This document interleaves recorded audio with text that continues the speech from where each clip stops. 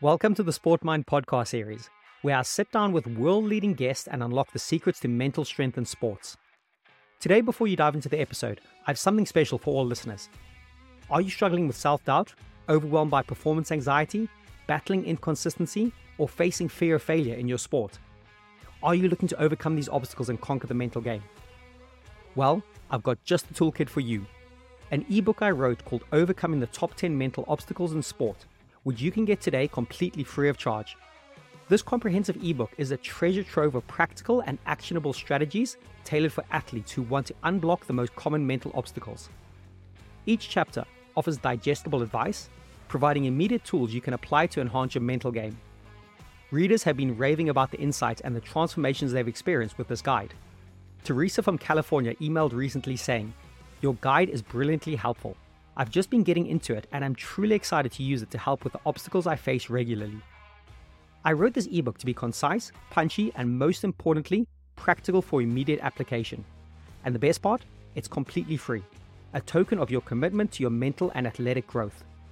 So click on the link in the show notes right now to grab your copy of Overcoming the Top 10 Mental Obstacles in Sport, or simply visit the SportMind Hub by Googling SportMind Hub.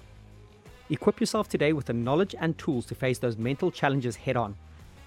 Now, let's jump into today's episode and get ready to elevate your mental game to the next level.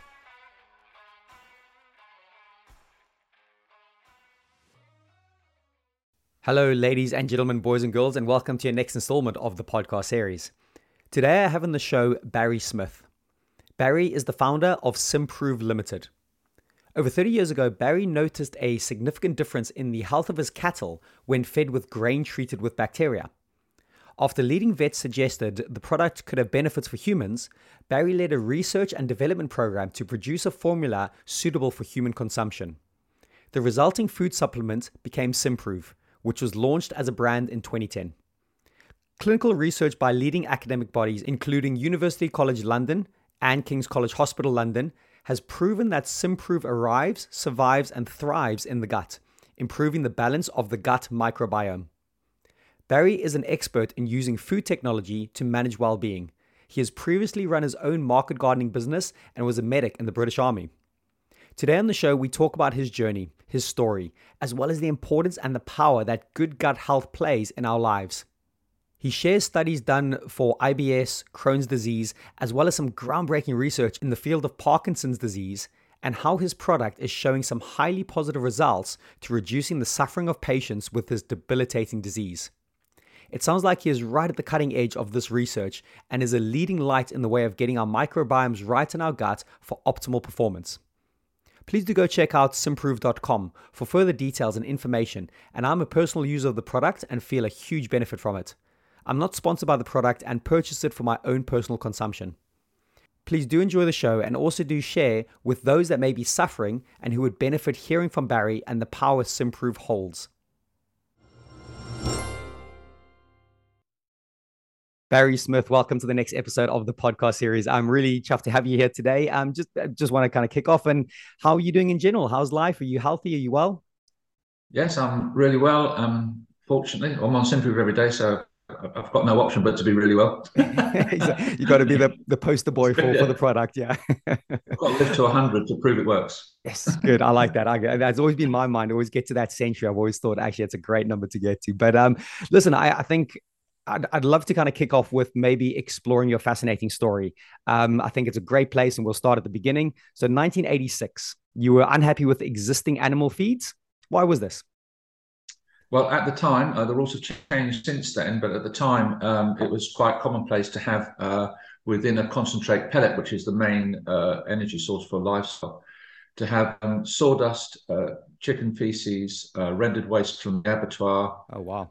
laced with antibiotic to make them grow, and then to use a steroid in the animal's ear to make them grow on very poor quality food. In other words, if you could get a protein reading out of it, then that was good enough. So you can get a protein reading out with the tabletop in front of me if you take some shavings from it, but you won't do very well on it.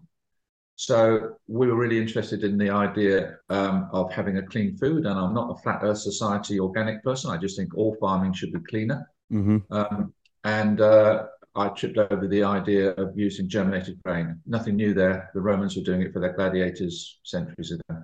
Okay. And what livestock were you dealing with at the beginning? Was it a broad range? Initially, I had a calf unit and a beef unit. Mm-hmm. So we rear our own beef. We had the farm shop and a market garden in the main.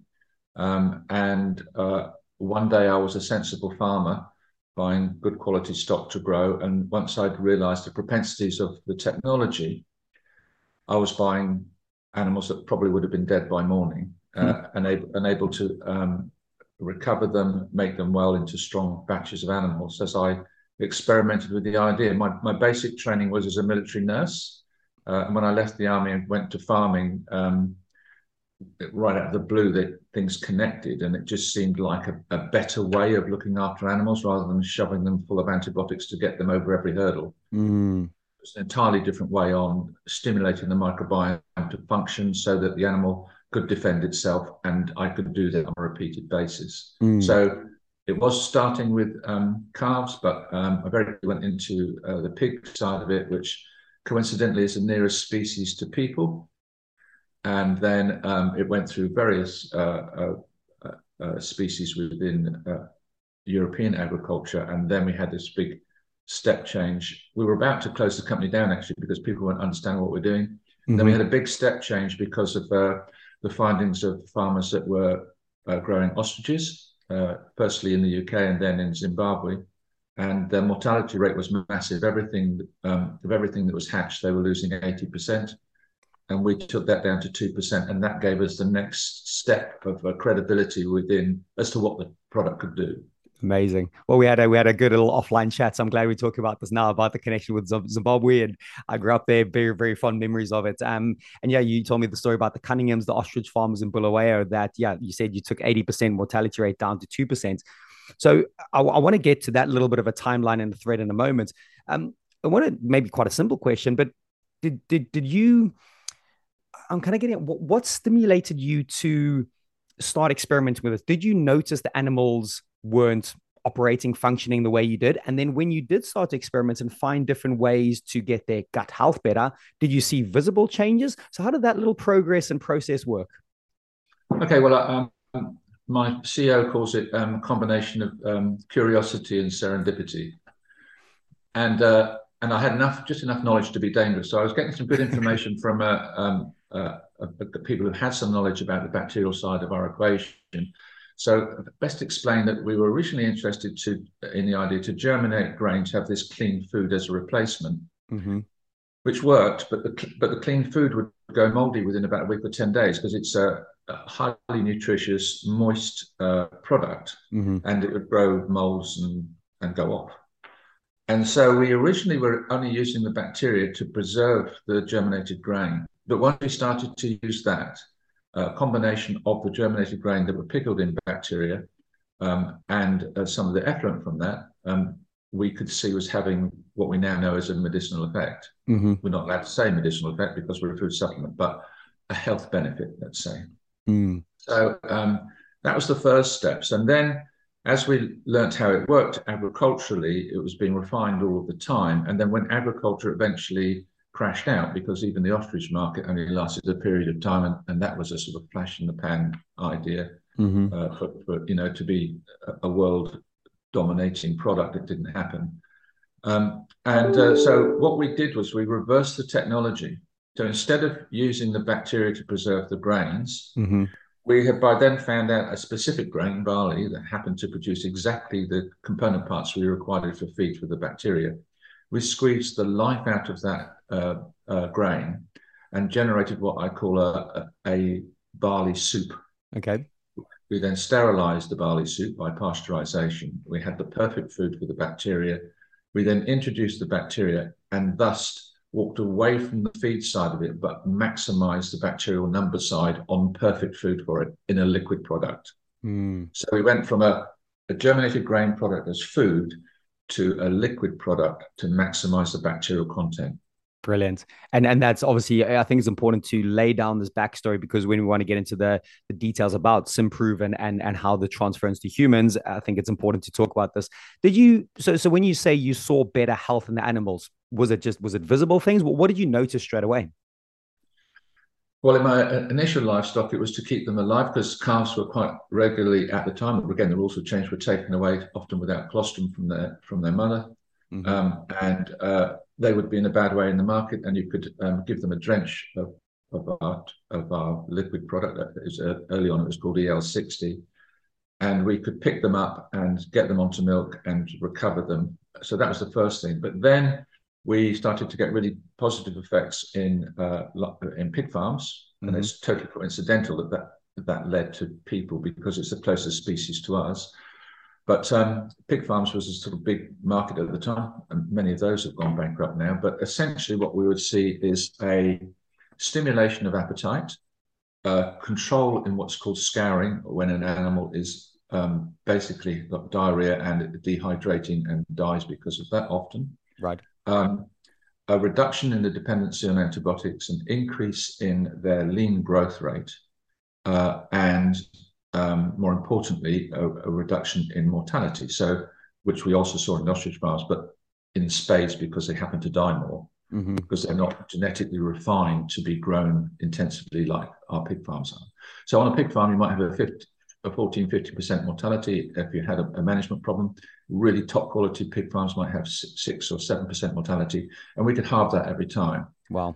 So what we did, to get to your point about what did we see, we saw that, and then we couldn't get people to understand that. So we gave hundreds and hundreds of barrels of products away to pig farmers. Okay.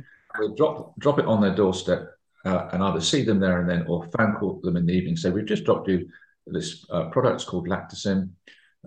We think it'll help. What we'd like you to do is to put 50 pigs into one pen, 50 pigs into the other pen, put them on the product, and tell us what you think. That's so cool. So we started to glean all this information, and what came back was there's more alive, they're growing well, and they don't need antibiotics as much, and they're pinker. And why they're pinker? Because all of their systems are working properly, including the circulatory system. So you get this visible rubescence.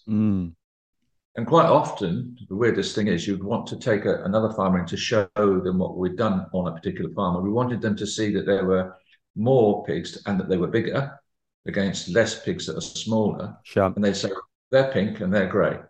Because it's funny, the colour is what you see first. Yes. So that's awesome. So that's how we cut our teeth on it. That's really cool. I love that way of like semi-marketing, but collecting data for your product at the same time. Yeah, dropping it on their doorstep and go get using it. You said something interesting moments ago. The Romans used it for their gladiators. Did that form part of your thinking? Did you go down a rabbit hole and research that, or was it just a bit of a light touch that one? No, that came much later on when we were. We have quite a lot of interest in the product all over the world, and coincidentally, we found out that in the Middle East that barley is a revered cereal. Okay. And that the Romans used to use it to keep the best of the barley for the gladiators. It's just an interesting thing that we learned on our travels. Yeah. And I'm gonna close that loop soon about like I suppose the leap from like the animal to the human. But just before we get to that, let's explore that Zimbabwe connection. I think it's really worth having a chat about. So ostrich farms in Zimbabwe, it was in the mid-90s, 96, I think you said. How did that all start? How did that all form? Was it just an email, a phone call about this? How did that kick off? Well, we were at the lowest low at the time. It's not worth carrying on type position because British agriculture was in a very, very poor way. There was no funds, and you were trying to get across an entirely new idea that wasn't really accepted at that time. Well, definitely wasn't. So, I always say for me, 36 years to be an overnight success. At the time, no one got it. So what happened was my wife got a phone call from a guy called Stan Stewart. I don't even remember his name. And he was a guy who retired from the RAF and wanted to go ostrich farming in his retirement. And he said to my wife that he had ostriches dying and he wanted some product. And Anne asked me, and I said, that's complete the time. Who's doing ostrich farming? And then said, Anne, you've got to speak to this because his brother has worked on one of the calf trials that you ran in Belfast. And he said it'll help with the mortality. And that's why this guy's phoning. So I said, look, just send him some stuff free of charge. I thought that'd be the last I heard of him. And 10 days later, he called again and said, you need to speak to this guy now, Barry. So I spoke to him and he said, you need to know that your product is going to change ostrich farming. And I said, well, I'm not quite following Mr. Stewart. And he said, well, He said, I've lost chicks every single day. And from the day I went on your product, I had a single chick dead. That's ridiculous. Wow. He then said, I'm buying my course stock from a chap called Peter Cunningham. He's coming over to a meeting in Scotland. Will you meet him? Peter Cunningham came to our production unit, which was virtually dead on its legs. I explained what we were doing, and he said, wow, he said, you're sitting on a rocket. And I said, well, no one's lit the fuse yet. And within 4 weeks, we had product in Zimbabwe. Within 12 weeks, we had, well, within almost 6 to 8 weeks, we had the mortality reduction. Mm-hmm. And then we had this ridiculous call where he said, oh, on the growing birds, he said, I can tell you they're twice as big. I said, Peter, I said, you're talking complete rubbish. He said, well, we'll weigh them in a couple of days. I'll call you back. And he said, yeah, you're right. He said, they weren't twice as big. He said, they were 29% bigger than the control group. And the reason they looked twice as big is the plumage was enormous. Because all of their health is better. But they're still more alive and growing really well. And then that led to a sort of a short 2-year odyssey where I was busy setting up in Zimbabwe and getting them to understand the technology and going around the ostrich farmers, explaining how it worked. They were all delighted with the product. And then a huge farming conglomerate linked with this Zimbabwe group. They linked them to us, and we ended up moving the product out to Indonesia and China for their operations as well. Wow. What a cool story. I love that. That's such a great little connection. And I'm not sure if then this was around about the same time now. So let's try and kind of take all this awesome knowledge, the story that you've given us. Where, how, why did the human element come in? Like how did that all start off? How did that kick off? Because you're obviously really down the rabbit hole of agricultural feed and getting that right. Where was the transition to Simprove as almost we know it today? Well, I'd always known there was a potential to use it for people, but I was basing our then knowledge on agricultural side because it was sort of was the big market, and there was clear opportunity there with this high mortality, which came out, in extreme with the ostriches. But it took about another 4 years, and then the ostrich farming community went bankrupt. Certainly, that company that we're involved with, and I had the opportunity to pick up the remnants of the company. The Chinese owners of the company in Indonesia had left Indonesia in a bit of a rush because of the uprising there and anti-Chinese element there, and we just lost them. And I had a really good businessman who was a financier who said, look, what you have to do is you have to buy the company back from the liquidator. So pay everybody, make sure everybody's paid except you. Then you say to the liquidator, we're the only ones that are owed any money, and then you can pick up the rights. Wow. So he picked up the rights back from the liquidator, which basically meant we had it back on a plate, but there was no business there. Mm-hmm. My wife and I made the decision that we would try and take the whole technology to people. Okay. One of the reasons for that is that we took some advice from a company, and they said, I'm talking telephone numbers of money, between 5 and 10 million pounds to prove that it works on dogs. Jeez. Same again for cats, same again for horses, same again for cattle, same again for pigs, and probably a bit less for people. And so it seemed almost an impossible route to take for companion animals farming. Mm-hmm.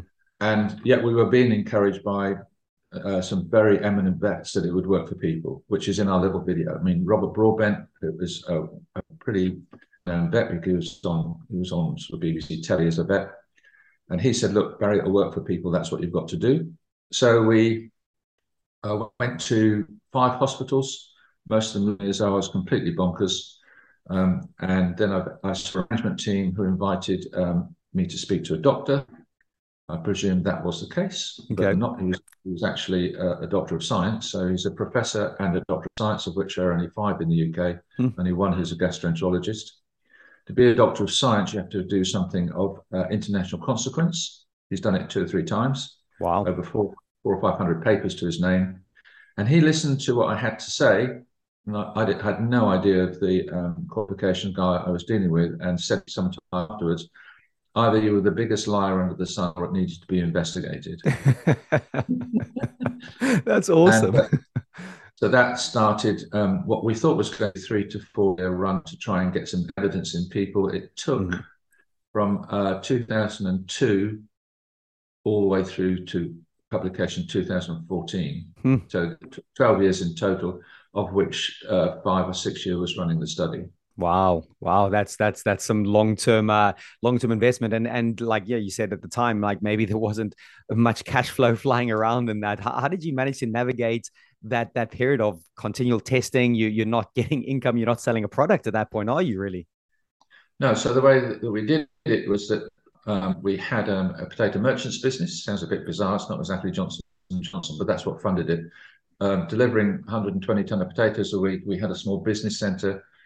Any profits we made, anything did just back into which was almost like an out of control hobby. I Mm. mean, it wasn't. It was just trying to pursue what I knew the product could do. Sure. Um, but that's what we did, and we then were advised to go to the Wellcome Trust, where we tried to raise 3.2 or 3.4 million to do what's called a phase 2 study in IBS, which was the first market of interest for the technology. Hmm. We failed at the last hurdle to get that.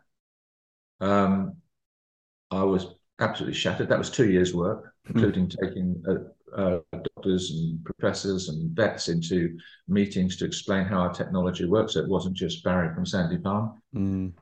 And then Prof phoned me up and said, "Great news, Barry." I said, "How is that great news, Prof?" And he said, "Well," he said, "it really is. We can really move forward." And I said, "We still haven't got any money. I still can't run a trial." And you're still going to say you don't believe me because there's no trial.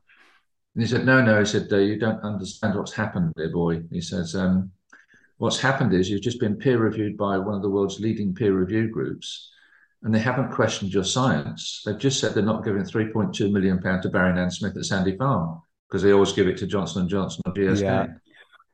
So I said, "Well, how the hell does that help?" He said, "Because now I can use it for doctor training because they've done all the work to say the science is square." Wow, that is brilliant. That So is we so then cool. ended up the studies being run at King's as part of their doctor training program, and we delivered potatoes to pay for a doctor for 5 years. That is a phenomenal story. Like, there's probably a whole bit I want to unpack there. Maybe not on this show, but just like the resilience, the mental strength, the focus of how to do it. But I like that, like a habit that, or not a habit, a hobby that was just running wild. But Yeah, yeah, it was. Yeah, most people thought I was bonkers most of the time. brilliant, brilliant. Wow, that's superb. And might sound like a bit of a strange question, but any time along the journey, did you wanted to try it on humans? Did you take the liquid? Did you just put it into yourself and have a little go? Like on your, how did that go? Well, yeah, farmers and farmers' wives and their children were the first to realise how it worked. Hmm. And our 001 on IBS is my Chippy. Sorry, my daughter just closed. My Chippy's daughter who had IBS, and it resolved that. And really what happened was as people went through the study, because there's 186 people going through the study, half of them on placebo. And the way that we set it up was if they were on placebo, as a thank you, they then got the product, a 12-week course of the product as a thank you Nice. afterwards. So we gleaned that information as well. Mm. And we could see how it was working for those patients, which was very exciting, but we still had to wait for the unlocked figures. Yep. And we sort of built it from there. And then what happened is, I don't think anybody expected the result to be as powerful as it was on our IBS study, because Mm. as Prof said, there has never been a result with the probiotics at this level as a full medical double-blinded run study, a randomized study. And once the penny dropped, every other person who could make the connect started to want to do more studies, initially with the gastro team who did it for ulcerative colitis and Crohn's, and then for diverticular disease and diverticulitis. And we were seeing all sorts of other stuff happening, which is coming in anecdotally. And I think most extreme was we were anecdotally getting stuff in on Parkinson's. Mm. So I don't know if you know, with Parkinson's patients, I'm just going off on a rabbit hole, as you call it, but Hmm. with Parkinson's patients, 60 to 70% of them will have constipation, sometimes for 1 or 2 decades before they're diagnosed with the Didn't know that. neurological. Didn't know that. And so one of our things our technology does is it balances the microbiome to balance your bowel habit. And so we suggested this to neurologists in the past, but they weren't quite getting the message. Mm-hmm. And I got invited to a meeting with a Dr. Trevelyan at the Maurice Worrall Centre, which is the biggest walk-in Parkinson's clinic. And he said, "Would you like to come through to the meeting room?" I thought I was to a one-to-one meeting. I went to the meeting room. There's a professor, 5 doctors, a full research team, and fundraisers. And I thought, what is going on here? Have I missed some emails? I got an apology from Professor Chowdhury, who said, "Sorry to jump in like this, Mr. Smith, but we already know your product works, but we now have to back engineer the study." Wow. And so our studies have been 5 years now, and they're running on Parkinson's, which there are 4, all of which are coming to fruition any minute, which is all around the gut-brain connection and how that will impact the slowing of the onset of Parkinson's. So it's not a cure, but it manages it so if you slow the onset, have fewer people with Parkinson's. That is phenomenal. Like, I was going to go down a bit of a rabbit hole with IBS and Crohn's with that, but the Parkinson's study and what's going to come out there sounds phenomenal. You must be really proud of that. That must be something that really gives you a lot of energy, right? It does. It's very rewarding. I love doing it. And our new business partners, the way I describe it now is that they sort of stoke the boiler and I can play with the train set, which is brilliant. So I like to do that side of it. When for most of the period it was just myself running the research. We have an amazing CEO, Mike Butler, who understands everything that I'm doing and more. And so we worked together on it, but I more or less did that, and Mike pushed the business on. He kept on saying, he said to me once, "Enjoy your told you so day, Barry," on the result. But by the way, we haven't sold anything yet. Okay, yeah. so well, it works out, but nobody knows. Exactly.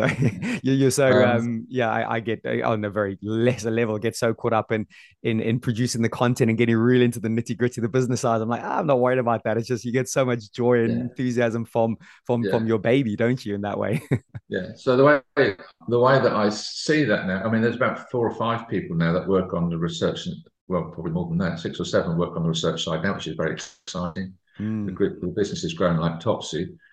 And so the way that I see it in my mind is, if you can prove it on IBS, which is not even considered to be a disease, even though it is hugely impactful on 10% of the population, and they quite often get dismissed because it's just a syndrome, so go and sort your diet now.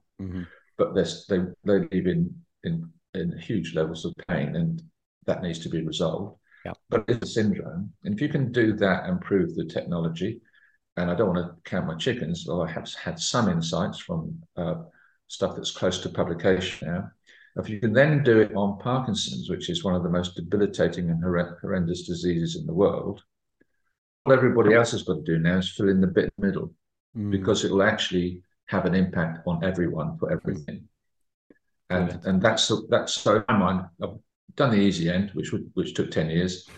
Even the difficult end took 5 years, and now it's up for everyone else to say, "Oh, well, how else can I apply this? How will it work?" We've got very good ideas how that would work, and essentially it's about getting your own microbiome to defend your position, and if you happen to be ill, that has more impact than if not ill. And that's why I was really keen to reach out to you today for these type of messages, for, again, something that I was never really exposed to, which I feel not upset about, but I'm really glad I'm having it now. But then, some of the people I work with, people that are listening to the show, hopefully there's little sparks going off in their mind with this. One connection I thought, and again, I don't know if this how far down the road this is, Alzheimer's. Any thoughts of the Alzheimer's gut connection? Is that even a thing you're thinking about? Well, I left the meeting where I was trying to explain what we wanted to do for the Parkinson's study, and one meeting in particular at School of Pharmacy. And before I left the room, they were following me out saying, if it works, this is more or less the same test for Alzheimer's. There we go. And also for epilepsy, and also for motor neuron disease, and also long COVID. And the trouble is, the list is endless. Yes. it's not going to work for everybody or everything. I mean, even in IBS, it doesn't work for everyone, but it's in excess of 90% will have a benefit. These more difficult diseases are a real challenge, and a lot depends on whether you can get the education to start soon enough. Exactly. Because obviously it's going to be a lot more difficult to get someone that's got a lot easier to impact someone that has early onset than is someone that is down the line. Correct. Yeah. Really powerful stuff. And you mentioned the gut brain health, the gut, the second brain that gets thrown around quite a lot now. Could you help explore that with me? And you saying like each person needs to get their microbiomes into the right levels. So again, I know a bit about this, but assume I'm 100% ignorant. How can you talk us through this for a little bit? Well, I like to start off by getting people to think it's just plumbing, and if the plumbing's running properly and there's nice clean water in it, everything's good. So if you use your gut as a plumbing problem, and you take Parkinson's for example for the gut-brain connection, if you're constipated for a long period of time, you will obviously distend your gut, and that potentially will cause lesions and bleeds. And there's a thing called tight junction, which is the barrier between your gut and the rest of your systems that would become weakened. And as I understand it as a layman, what then can happen is that there's something called neurochemical aggregates. Look upon it as bad stuff that you don't want inside you, being picked up by the vagus nerve, going up to the brain and accelerating the symptoms of Parkinson's. So you've got the drain pipe, it's blocked, it's started to split a bit, the wrong stuff is leaking out, and it's now going the wrong way. It's as simple as that. So if you've got something that can resolve the plumbing, so you can take away the constipation. First thing you do is take off the pressure from those tight junctions. Second thing is, if you then have a microbiome that's functioning properly, it can produce a very important component part for our health, which is a short chain fatty acid called butyrate, which is wound healing. Okay. So there is some logic, or I haven't any evidence for it, that the butyrate would be able to help with the wound healing. And if you have then got the gut running properly and your gut line isn't being stretched, and you close down the tight junctions so they're working properly, then you slow down the chance of that bad stuff going up to the brain. That's my simple layman's explanation of it. That's good. And if you can do that, I mean, Parkinson's there are outliers, but generally it's within the last years of life. So if you can slow down the onset by 3 to 5 years, we have the potential of halving the amount of people suffering from Parkinson's. I'm not saying they haven't got Parkinson's, but you slow down the impact and the suffering to later on, further on in life. Well, really well explained in that. I love that analogy. It makes complete sense in that way. And just staying with that Parkinson's for a second, the results have not been published yet. Is that correct? Yeah, so we have 4 studies underway. The first study is published, so if people want to look into International Journal of Pharmaceutics, SimProve and Parkinson's, they will see what's called the bench work. The bench work is taking Parkinson's patients' fecal samples and with and without SimProve, and seeing how that impacts on the microbiome. There's a rodent study which is complete and is being written up. So that could be published within a matter of months, we hope, fingers crossed. The pilot product that is completed and is in the process of being written up at Sheffield Hallam. And the largest of the 4 studies is being run at the Maurice Worrall Centre, which is 60 patients there, augmented with 30 patients at Lund University. That is also complete and is also being written up. So they're just starting to access the data after unlocking, and that's all been written up. And we expect that information to come out sometime early part of 2023. So there's 4 coming in a bit of a rush, all of which took 5 years to run and to complete. And then on the other hand, which is where it gets a bit weird for us, is we've got hundreds of Parkinson's patients says it works for them because we're not a drug. So as people find out what's happening, they do their own research, they find out about our product, they go to Parkinson's UK, they ask them about the product, they try the product, they feel better for it. And so we've got this really weird situation where food technology can move more rapidly because people can use their common sense and try something that is augmenting their diet essentially. Phenomenal. Well, it sounds like that fuse has well been lit a while ago, but maybe its fuses on about 100 different rockets about to explode here, Barry. So I'm glad I'm having this chat with you now before you're in the stratosphere and untouchable. It sounds phenomenal. And yeah, it's so interesting that all of these studies and all of these details around what you're doing, how people can just educate themselves. They don't need to like kind of really be beholden to drugs and different things they can go. And I'm what I'm trying to get at is how's your supply chain at the moment, because it sounds like the orders are going to come in thick and fast, aren't they? Yeah, that's right. Well, of course, the business site is banking on that, but then we are making more and more product. I mean, we hit record month after record month. Amazing. But there's all sorts of very, very exciting areas. We've done a huge amount of work over this last period for using the technology alongside antibiotics and instead of antibiotics. So we're looking at ways of taking the pressure off technology that is being squandered at the moment and needs to be saved for emergencies only. Mm-hmm. And again, there's going to be a lot of education around that, but it's about trying to lift your wellness to a higher level so that your systems can defend itself and you have less reliance on antibiotics. Mm-hmm, totally. And again, I'm just going to take like a real step back, a real zoomed up, because I know some listeners might be 100% unaware of gut health, what it is. Like, yeah, I've heard I need to have a good diet. So, in your opinion, Barry, what do we all need to be aware of when it comes to good gut health? I'm talking like 101, like the non-negotiables. What advice would you give there? Okay, well, it won't be mine. It'll be Professor Bjarnsson's, who pulled me up short and said, "You've got a great result in IBS. Whatever you do not say that your product is the be all and end all for IBS because there are four pillars."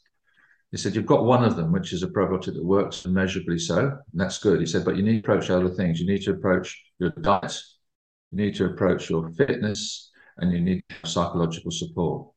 And he said, "If you get all of those working properly, you won't get a 70% result. You'll probably get an 80% result." Mm-hmm. So what we did as a company, we said, okay, we'll take that on board. We took on board those pillars. On the right side, if you look at our social media side, it's a lot to do with cooking and the right type of foods and insights and helpful tips on that. There's also always something on there for yoga or running or general keep fit. Psychological side, I think, is covered a little in that we have a CS team which the people can phone into and talk to get some advice and help and some support for their decision making.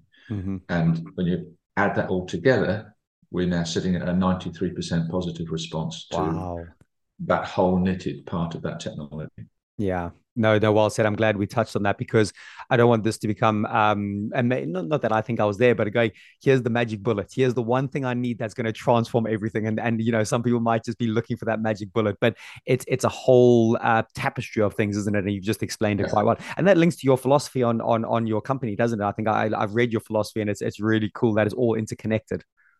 Yeah, I mean, it is. And I think that's what's so exciting is that if you were to say, "Oh, we've got a product and it will actually," I think the best way to explain it is we had this hang up about you can only really prove something works if you take someone that's really has symptoms that are measurable and you can change those symptoms for the better. Mm-hmm. We had this argument or discussion that you can't go to the whole population. It's always going to be to those who are unwell because you can't make a well person weller. Now, well is not a real word. That's one of my words. But what we then did is we took a well person's microbiome and we ran the tests on that as well. And what happens is that it doesn't matter if you're extremely unwell with something like Parkinson's or ulcerative colitis, or if you are non-symptomatic and consider yourself to be healthy. When you take a product, you will stimulate all of your good bacteria. You will reduce all of the bad bacteria. You will have an improvement in your inflammatory markers. Mm-hmm. And it happens across the board, whether you're well or unwell. The difference is if you're unwell, it has a bigger impact. Yeah, of course. Yeah. And that makes complete sense. And yeah, I can attest to parts of that because fingers crossed, I'm relatively healthy and well and taking your product and understanding what is going on with Symprove and my gut health. There's not been like these fundamental shifts because there doesn't need to be. The needle hasn't gone like crazy the other way. But in regard to like the sustainability of the energy and the clear thinking and kind of like kind of my movements and all that stuff. Don't get too graphic here, but I kind of feeling that just on my own personal level as a healthy individual has really helped in that sense. So yeah, I like that.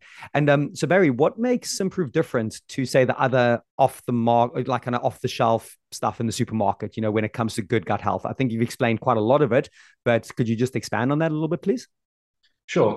Well, essentially, there are different groups, but you have single line bacteria that are in milk products, which are a way of adding value to milk and 4 tablespoons of sugar. And they have sometimes hundreds of different study results, but none of which are considered to be of the right standard for the medical fraternity. So, first key thing is you should do randomized control studies at full medical standards to prove your technology. Mm-hmm. Second thing is that if you have a freeze-dried bacteria, then best way to explain it, if I took you down to -80 and then warmed you up again, how well do you think you would perform? Mm-hmm. Probably not too well. And you can get some recoverability after taking stuff to freeze dry stuff, but there is huge damage done to those bacteria. So the key thing is two key things really. One is that that's the start of our process. We do take freeze-dried bacteria. We stimulate them to get up to very, very high numbers. So we get the numbers up to very high. They're on the perfect food substrate, and they're what I call fit for roll. So they're trained to be able to live in a low pH, which means they can survive the low pH of the stomach, and they can then get to the colon and have that benefit. And the second thing is, I believe that we should step away from this, our bacteria does this, and our bacteria has done a test on that. And there's some evidence for the following. I think that it's going to be a few decades before we're going to get there. And we've got a much simpler message, which is we deliver 4 lactic acid producing bacteria. And by producing that lactic acid, they stimulate all your own microbiome to function better. And because your own microbiome is supposed to be there, it's more likely to stay there, whereas stuff that's put in as a probiotic generally is transient and goes through. We have evidence to show that Simprove stays there and stimulates your own microbiome to fix you. So ours is a bit more of a generalist approach, if you like, but the impact would be, rather than making a claim for bacteria out of tens of thousands of bacteria, is that what our bacteria do is they stimulate all of your hundreds of thousands of bacteria to do it for you. Nice. And I think that was part of the University College of London study, if I'm not mistaken, that they proved that your product stays in the gut for longer. Is that correct? Can you expand on that study? Because I thought that was quite an interesting bit I read about your product. Yeah, I think that's the stuff that's coming out really from a company. We work with a company called ProDigest, run a simulated digestive tract. So it's considered as to be fairly low science in that it's not in vivo in people. But to do this stuff in vivo, you'd have to be invasive, and that would be difficult to do for the patient. So they have a simulated digestive tract, and what that clearly shows is that all of our bacteria arrive at the colon. So we don't even concern ourselves anymore about the acidity of the stomach and the bile juices and the pancreatic juice and the transition all the way through the small intestine to the large intestine. All of our bacteria arrive there. So that's the key thing, and those studies show that. And they then show that if you measure the sample at various points through the colon, that all of the good bacteria go up in number, all the bad bacteria go down.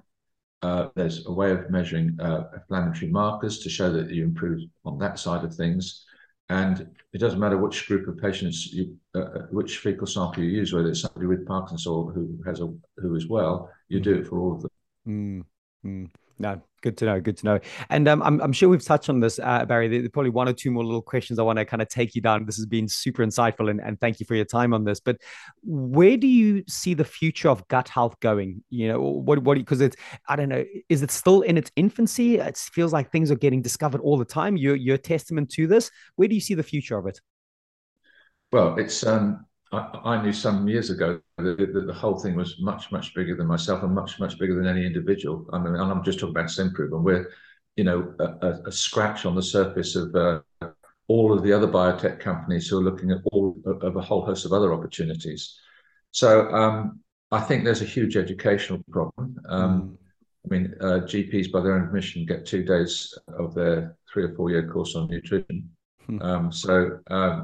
There's that side of it. So that's why dietitians are an important part of our link, because they have a bit more of an understanding. So where do I see it going? I think we're really scratching at it at the moment. The potential is just so enormous that you should be able to ring fence what's left of antibiotics and use this type of technology instead of. Nice. I think there's this education on people to make sure they focus on looking after their health and not to be reliant on the NHS in our case. And often we see that we get huge benefits in countries that don't have a support system, because people will take on board an idea more readily. So there's a long way to go. There's a lot more to learn. There's been huge damage done to the Western world's microbiome, and we're trying to do, in a small way, a bit of reparation to that. And we will continue to do that, and we will continue to learn as we go. But I would say that within 5 to 10 years, it's going to be an important part of every medic's armory to say you've got to get your microbiome right, even though they're not quite sure what that means yet. And when you say we've damaged the Western world, our microbiome, can you just expand on that for a sec? Sure. This is fairly factual because it's not me. So one of my heroes is Martin Blaser, who is one of the lead scientists on the Human Genome Project. And in his book, Missing Microbes, great read, by the way, he tells you that if you were born in early 1940s in the Western world, you would have had 1,000 known species of bacteria and 1,000 unknown. And in that last sort of 8 or 9 decades, there's only half of them left. Wow.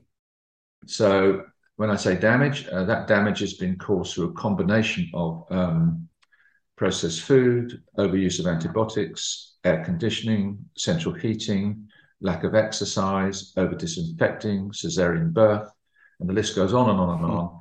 And it's depleted the Western world's microbiome to the point that only half of them remain in 80 years. That's unbelievable. And the clue's in the name, it's the microbiome. We don't know that because it's inside and we don't see it or know it. So if I'm well, considered well, then I'm fine, but you're not, unfortunately. And what we're trying to do is trying to stem that flow and to take control of that, to stimulate what's left and to start to shore up and rebuild the position. Yeah, nice. I heard a great quote the other day along those lines. It was actually in a child's book, but it's really, really great. It was a child's book, but it's also kind of written for adults. Isn't it funny how everything happens on the inside, but all we see is the outside?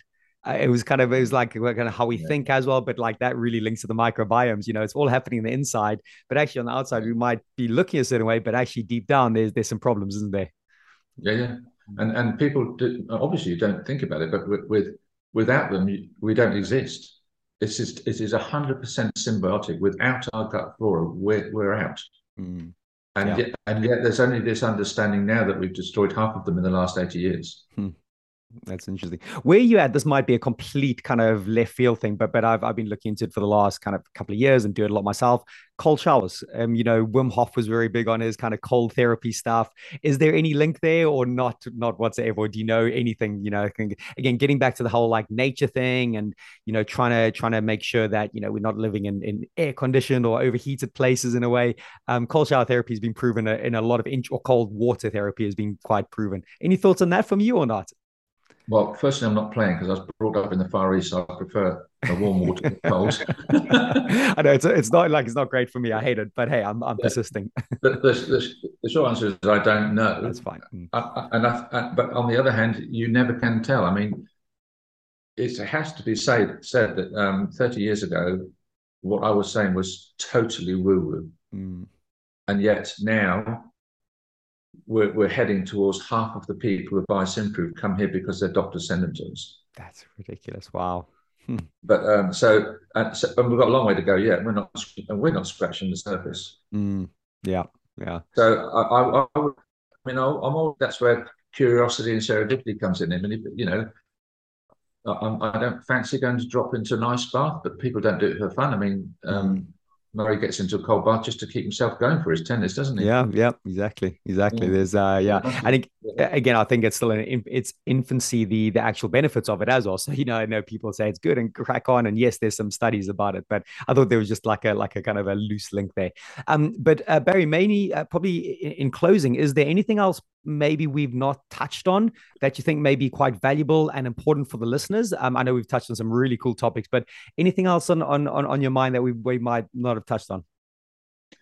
Um, I can't think of anything specific, but I suppose it's important to check evidence. That becomes a little bit of a problem for Simproof because we're not allowed to directly show the evidence to the public. Mm-hmm. So the public, to go about it properly, have to get their healthcare practitioner to link into our evidence base and then build from there. And you should do that with anything you take to make sure there is an evidence base and it's supported by the authorities and by the medical community. Um, and to bother to educate yourself a little because you wouldn't have to know much to know more than your GP Mm-hmm. because it's a new way of doing things. Mm-hmm. And we found it fascinating that we've got some amazing scientists and doctors who are completely on side and understand the technology and race ahead with it. And then on the other hand, we have doctors found out who've been actually talked about the product because their patient has said, I found something at last that can help me. And then they come to us, which is just fascinating how we've got this two-way flow because we're not a drug where Yeah. the user is coming to the doctor and explaining that they found it the way. Mm. Brilliant. Well, that's a lovely final message. And that education piece, I think, is really powerful. And hence we're sitting here today. And hopefully there's just a little bit more education being put out into the world. Barry, listen, thank you so much for your time. Thank you so much for what you're doing, by the way. It's been on just a personal level, a really big positive part of my life. And I really advocate for it. So again, thank you for your time, but also thank you for what you're doing. And it sounds like that curiosity itch is going to keep going. Yeah. Good luck with the studies coming out. I'm definitely going to be having a read of them and see how that is. Parkinson's and maybe the Alzheimer's one. That sounds really, really cool. So thank you very much, Barry. Thank you for your time. Bye bye now.